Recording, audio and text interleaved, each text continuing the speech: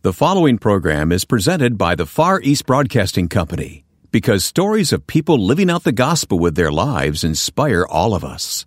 FEBC, taking Christ to the world through radio and new media. Learn more at febctoday.org.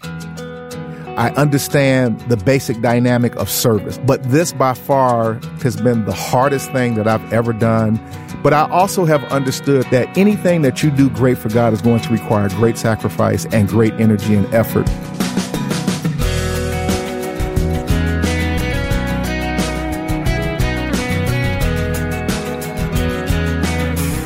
Our guest today on First Person is the Director of Faith-Based Programs at Cancer Treatment Centers of America, Percy McCray. Welcome, I'm Wayne Shepherd, and I invite you to listen as we hear Percy's story, as well as how your church can get involved in a cancer care ministry. Before I introduce our guest, please take a moment when you have a chance and visit our website to learn more about the Far East Broadcasting Company, who makes these weekly conversations possible. FEBC is a gospel-centered ministry that broadcasts in 50 countries of the world, always in the local language. For more, click on the FEBC banner at firstpersoninterview.com. At the same website, you'll find our archive of past programs to listen to, as well as the schedule of what's coming up in the weeks ahead. It's all at firstpersoninterview.com. The interview you'll hear today comes in two parts. Part one, featuring Percy McCray's own story, recorded on the telephone, was broadcast a few years ago. The second half of the interview was recorded just recently in our studio as we were preparing our podcast, Health, Hope, and Inspiration. Here's Percy. My job and my function at the Cancer Treatment Centers of America is that I am the newly appointed National Director of Spiritual Faith-Based Programming. And in that context, I am responsible for all of the national messaging and content that relates to our spiritual programs and outreaches that we have within the Cancer Treatment Centers of America.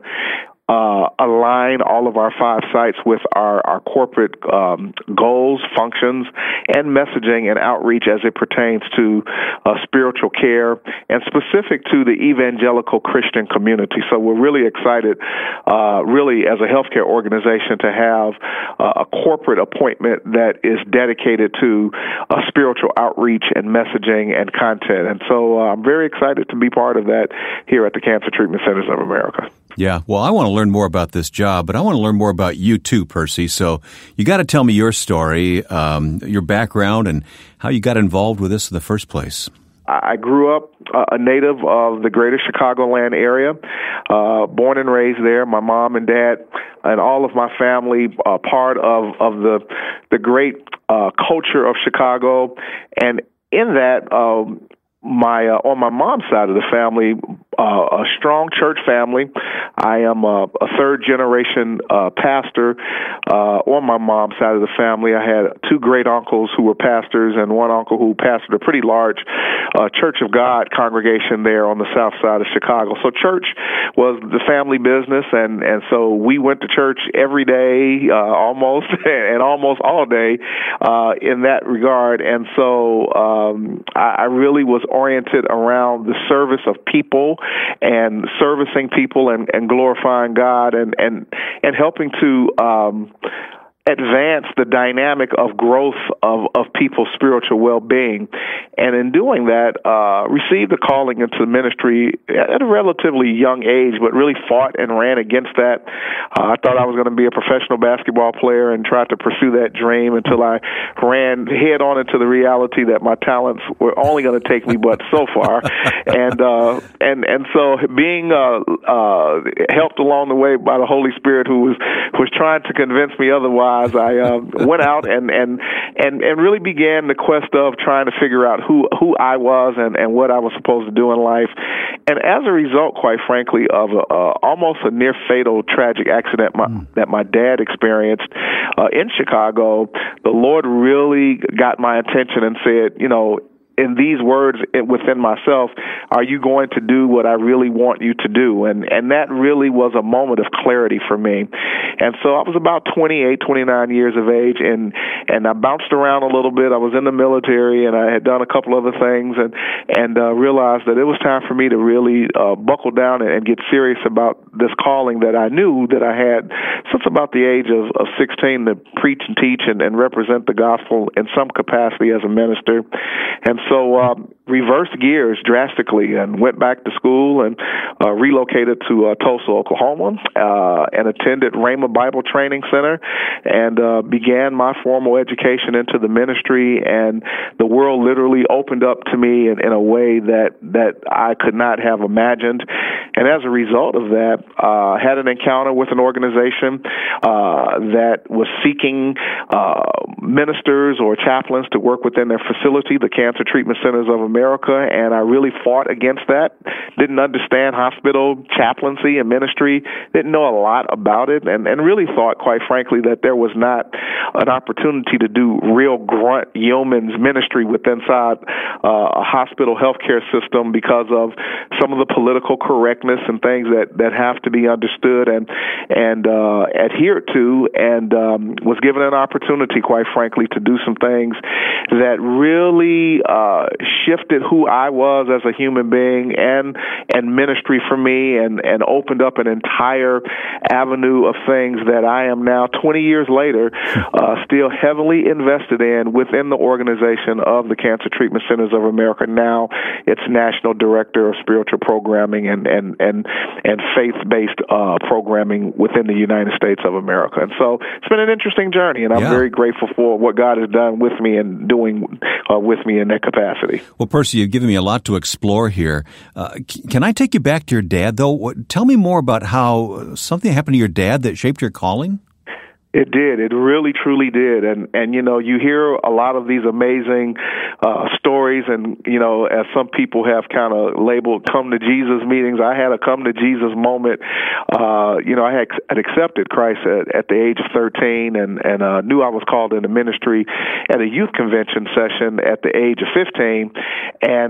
But again, really rejected that, ran from that. It didn't want to have anything to do with that. And I really wanted to pursue some other desires. And in that, at the age of 28, I was living in Charleston, South Carolina. I was selling cars, actually. I had gotten in the car business and was doing very well, and loved the car business, and the car business loved me. And so I thought that was a marriage that was going to last forever, and received a phone call one day from home, from Chicago, that my dad had been abducted off of work. He worked the second shift, and on his way to his car, he was abducted by two individuals and was driven down the road and the street there, and he opted to jump out of the vehicle and got hit by a truck. Oh.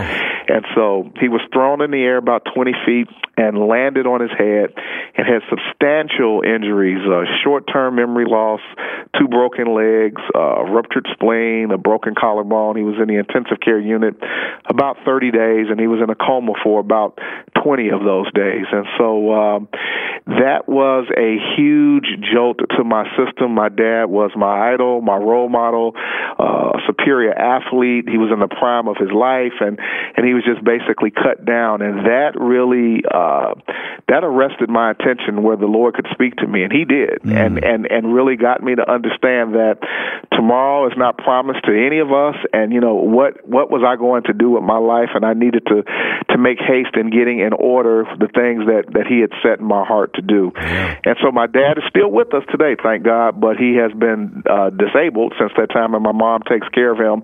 But that was the time and the moment that the Lord used to arrest my attention, to speak to me, and I made a drastic shift as a result of that. And it was timely, believe me when I tell you. Yeah. So now, as a chaplain, director of pastoral care there at Cancer Treatment Centers of America, I mean, that those hard times with your family have really given you a platform of understanding with people when they go through those tough days. It's true. It really is true. I flew in, and I can recall very vividly my mom and my family sitting at that bedside, and my dad with tubes and all of this machinery, and just experiencing the hospital and the healthcare system in a way that I had never experienced before, and really watching my family struggle with, and as I was as well, teetering on if my dad was going to live or die. Fast forward, working now some 20 years at the bedside of cancer patients and supporting their families, and really coming to terms with addressing the issue of mortality and where is God in the midst of this, and your faith being challenged. It certainly was a transition that I did not know I was being prepared for, and yet here I am, and I'm grateful that the Lord saw fit to allow me to have some insight and some understanding firsthand, and so I've had the opportunity to support hundreds and thousands of patients and their family members at the bedside dealing with the issues of life and death and cancer. What do you love most about your job, Percy? It's a great question, and the thing that I love the most by far is the unique opportunity of being able to be trusted by individuals who will allow you to accompany them on their journey, that there is no cookie cutter format. There is no script that you can use, that every unique situation unfolds into an unbelievable experience of relationship and the ability to provide compassion and to really put yourself in a place of saying, how can I aid and assist you through a really difficult time? It has challenged me in my humanity. It has forced me to grow and expand. It's forced me to learn how to deal with other cultures and races and social, political backgrounds, and to really dig into what I think and believe was the heart of the ministry of Jesus Christ, and that is to avail yourself to the humanity of the hurt and the suffering with the love of Christ. And that has been the most unbelievable blessing that I've had and that I've enjoyed in this journey so far. Coming up next, Percy McCray, our guest today, will join me here in the studio. That's just ahead on First Person. I decided to escape North Korea after listening to FEBC's broadcast. I was able to keep my faith firm by listening to your programs. Just one of millions of grateful people who listens to the Far East Broadcasting Company in her own language. You can sign up for a free online daily devotional from FEBC, telling more listener stories, while at the same time it encourages you from God's Word. Receive this online devotional without obligation when you visit firstpersoninterview.com. My guest is Percy McCray. Percy is Director of Faith-Based Programs at Cancer Treatment Centers of America. And we're in the studio now. A few minutes ago, you heard a conversation, Percy, you and I had on the telephone a couple of years ago, actually, when we first met. Yeah, it was really my first introduction directly with you and the work that you've done. I've heard about you over the years, of course, with the work that you've done, but it was our opportunity to have a direct conversation about the work that I do and what I'm involved in. Well, since that was recorded, what we've heard thus far in the program today, you and I have done, I don't know how many podcasts together, a couple of hundred probably, called Health, Hope, and Inspiration, and it's on behalf of Cancer Treatment Centers of America. And so we know each other so much better. And what I've learned about you in the meantime is what I want to update this interview with, because you have a real burden for the church to get involved in cancer care. I do. And again, part of that discussion that we had was talking about the work that I do as a chaplain and being involved in healthcare. And through that process, what became very clear to me, Wayne, was that there was an apparent need that was not being met for various different reasons of addressing, empowering the faith-based community around conversation and support specific to cancer, the cancer community, their caregivers. And I found out by experience and interaction that many pastors simply did not have any resources. They didn't have any real insight. I think they had a desire, but because of lack of information, lack of knowledge, as the Word of God says, they just shied away from the conversation and shied away from the approach of thinking about specific ministry to that audience within the context of what they do. When you stop and think about it, is there a church out there that hasn't been touched in some way or another by cancer? Either a church member, a church pastor, staff member, extended family member? Every church is affected by cancer. Well, certainly at this point in time of this recording, I think that it is very safe to say and fair to say that there is not any social group, specifically the church community, that on some level has not been directly impacted, either from senior leadership, the family of senior leadership, and certainly members of the congregation who on some level has had to deal with the impact, and in some cases, severe negative impact of cancer within their community. Yeah. So you've created what you call Our Journey of Hope. Describe the program to me. Our Journey of Hope is a vision and a dream that was driven from an encounter with a patient that I had at the bedside. And long story short, patient responded very favorably to the spiritual support that was being provided to them at their bedside, came back a month later and expressed that thought and asked if I would be willing to sit down and speak to her local church leadership and her pastor's consortium of pastors within his community to share tidbits and insights of what is being done or can be done from a bedside perspective within the framework of healthcare and ministry. So that's how it started. And that's exactly how it started. That pastor pulled together probably some 30 pastors out of his community. I set up a little screen and did a little PowerPoint presentation around some things to think about from a healthcare perspective and a cancer care perspective that ministers and pastors and people of faith need to think about in terms of addressing individuals who are battling cancer and how to be more effective in that communication and interaction. There's a lot to talk about here, but how do you approach it? Is this something you have to put on the shoulders of the pastor? You certainly do, because ultimately you and I and hopefully many of the people that are listening to this interview are part of the faith community. And historically, the faith community has a structure and has a system. And though that may be being challenged on some level by individuals of how relevant is the pastor, the church structure has spiritual leadership, and the pastor sits at the top of that process and basically is the guardian or the shepherd or the gatekeeper, if you will, of that group of people in terms of things that they think about, things that they are listening to, and that is empowering them to be better people of faith within the world that they live in. And so the pastor certainly needs to be part of the discussion of, number one, understanding the severe impact and the great need that cancer has placed upon members of churches and faith-based individuals.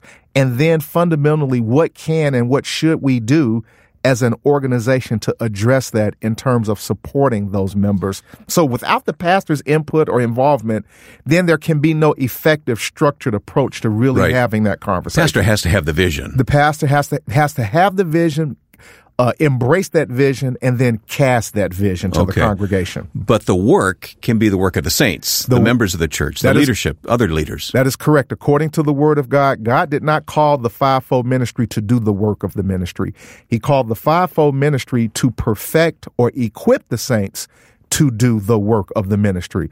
So again, his or her job would be to equip, to cast a vision, to provide resources and mechanisms that will be implemented within the structure and the order of the congregation, and then empower the saints to then execute that ministry. And quite frankly, by and large, particularly when we talk about this subject, Wayne, there are many people sitting inside of local congregations, former nurses, former doctors, individuals who have been impacted directly by cancer, who would love to get involved somehow with a ministry that is focused around that subject inside of their local church, if they are equipped and if they are being given license, if you will, not in a literal sense, but from a vision perspective of the local church by the pastor, that we are now going to start addressing this issue within our congregation. Yeah, even people who become caretakers of their own family members have learned a lot and maybe have developed a burden to help others as a result of that. Well, one of the things that you have learned, and I've known over the years, it's an amazing dynamic that happens with cancer patients and caregivers, particularly when they finish their treatment and their care and they get on the other side of what we call being a survivor and being healed and et cetera. They feel obligated that there's something that they need to do with that experience, and they want to get back. So in many cases, many of those folks internalize, and I believe rightfully so, that God has given them the burden of a ministry of cancer, but they have no place to express or execute that, though they're sitting inside of local churches and sitting inside of church structures. So it is a perfect marriage, if you will, of that milieu of people from an experience perspective, with also feeling called and led by God that this is something that I need to do. They now need a platform to be able to execute that from, and the local church is the perfect platform to begin to start springboarding that type of ministry with their experience. I'm so glad God has given you a vision for this, because it encompasses a lot of churches. How has it grown from that first PowerPoint presentation with that one screen that you put up? What's happening today? Well, interestingly enough, and that's been a lot of blood, sweat, and tears, sweat equity that has taken place. But what I can report as of today, because we now have more of a structured approach to, versus the little PowerPoint presentation that I once had, and follow up, and being able to have a sense of what type of affect does this training and does this messaging have to local churches and structure, is that we're now, well over 1,200 churches that have basically been trained with a structure of approach of cancer care ministry through the Our Journey of Hope program. And in that, we have well over 400 active cancer care ministries that are engaging their local churches and their local communities. And I believe that number is even higher, but we just simply don't have reference to any of that. But that number has grown and continues to grow as we speak. Yeah, that really is great. Okay, who should participate in Our Journey of Hope? Who's it open to? Our Journey of Hope, first of all, is a free program. So there is no fiduciary responsibility that we've placed upon anyone. Open to any faith-based organization, specifically churches that has some sort of spiritual leadership. Once upon a time, we allowed virtually anyone to attend the training. And through trial and error, we realized that we really need to have individuals that are committed to a structured organization of someone that can hold them accountable with the resources that we place in their hands. So that's the only reason why we put that limitation. But any local church of any specific religious denomination or theological orientation, so this is not denominationally limited or driven in any way, of anyone who is part of the faith community and members of that church, deacons, deaconesses, laity, associate pastors, anyone that's part of that organization that answers up to someone's spiritual authority that will say that they authorize them to become part of this training, that they will be able to go back to that local church and actually begin and start a cancer care ministry. Yeah, you can't possibly go to all these churches, so you put these seminars together, and churches and individuals come to you. So we used to go to churches. We used to try to go to any open door that was available to us. And of course, it wasn't many doors that were open to this school of thought. So initially, we thought that was very manageable. And then we realized that from a scale perspective, more and more doors began to open up unto us, and we simply could not we didn't have the resources and the manpower to go to every church that desired to have this training. So we sat down and took a real good hard look at our execution and our strategy. And so we reversed that process. And instead of going out to local churches, we now have participating regional cancer care treatment centers of America, hospital sites that host training so that people can come to those facilities with specific dates, multiple dates throughout the year, throughout the country, that we host now groups of 40 to 50 pastors or spiritual leaders who sit in a kind of a clinical classroom environment and begin to get oriented and trained with this program. Our guest has been Reverend Percy McCray, Director of Faith-Based Programs at Cancer Treatment Centers of America. And if you'd like additional information about the Our Journey of Hope and what your church can do to prepare for cancer care ministry, please visit firstpersoninterview.com. There you'll find links to follow. You'll also be linked to the podcast, Health, Hope, and Inspiration, which Percy and I host each week. That's firstpersoninterview.com. These interviews can be easily downloaded for listening anytime on the go by using our smartphone app, First Person Interview. It's available in your app store. Just search for First Person Interview. Next week, our guest will be the young widow of Christian apologist Nabil Qureshi, who died last year. Now, with thanks to my friend and producer Joe Carlson, I'm Wayne Shepherd. Join us next time for First Person.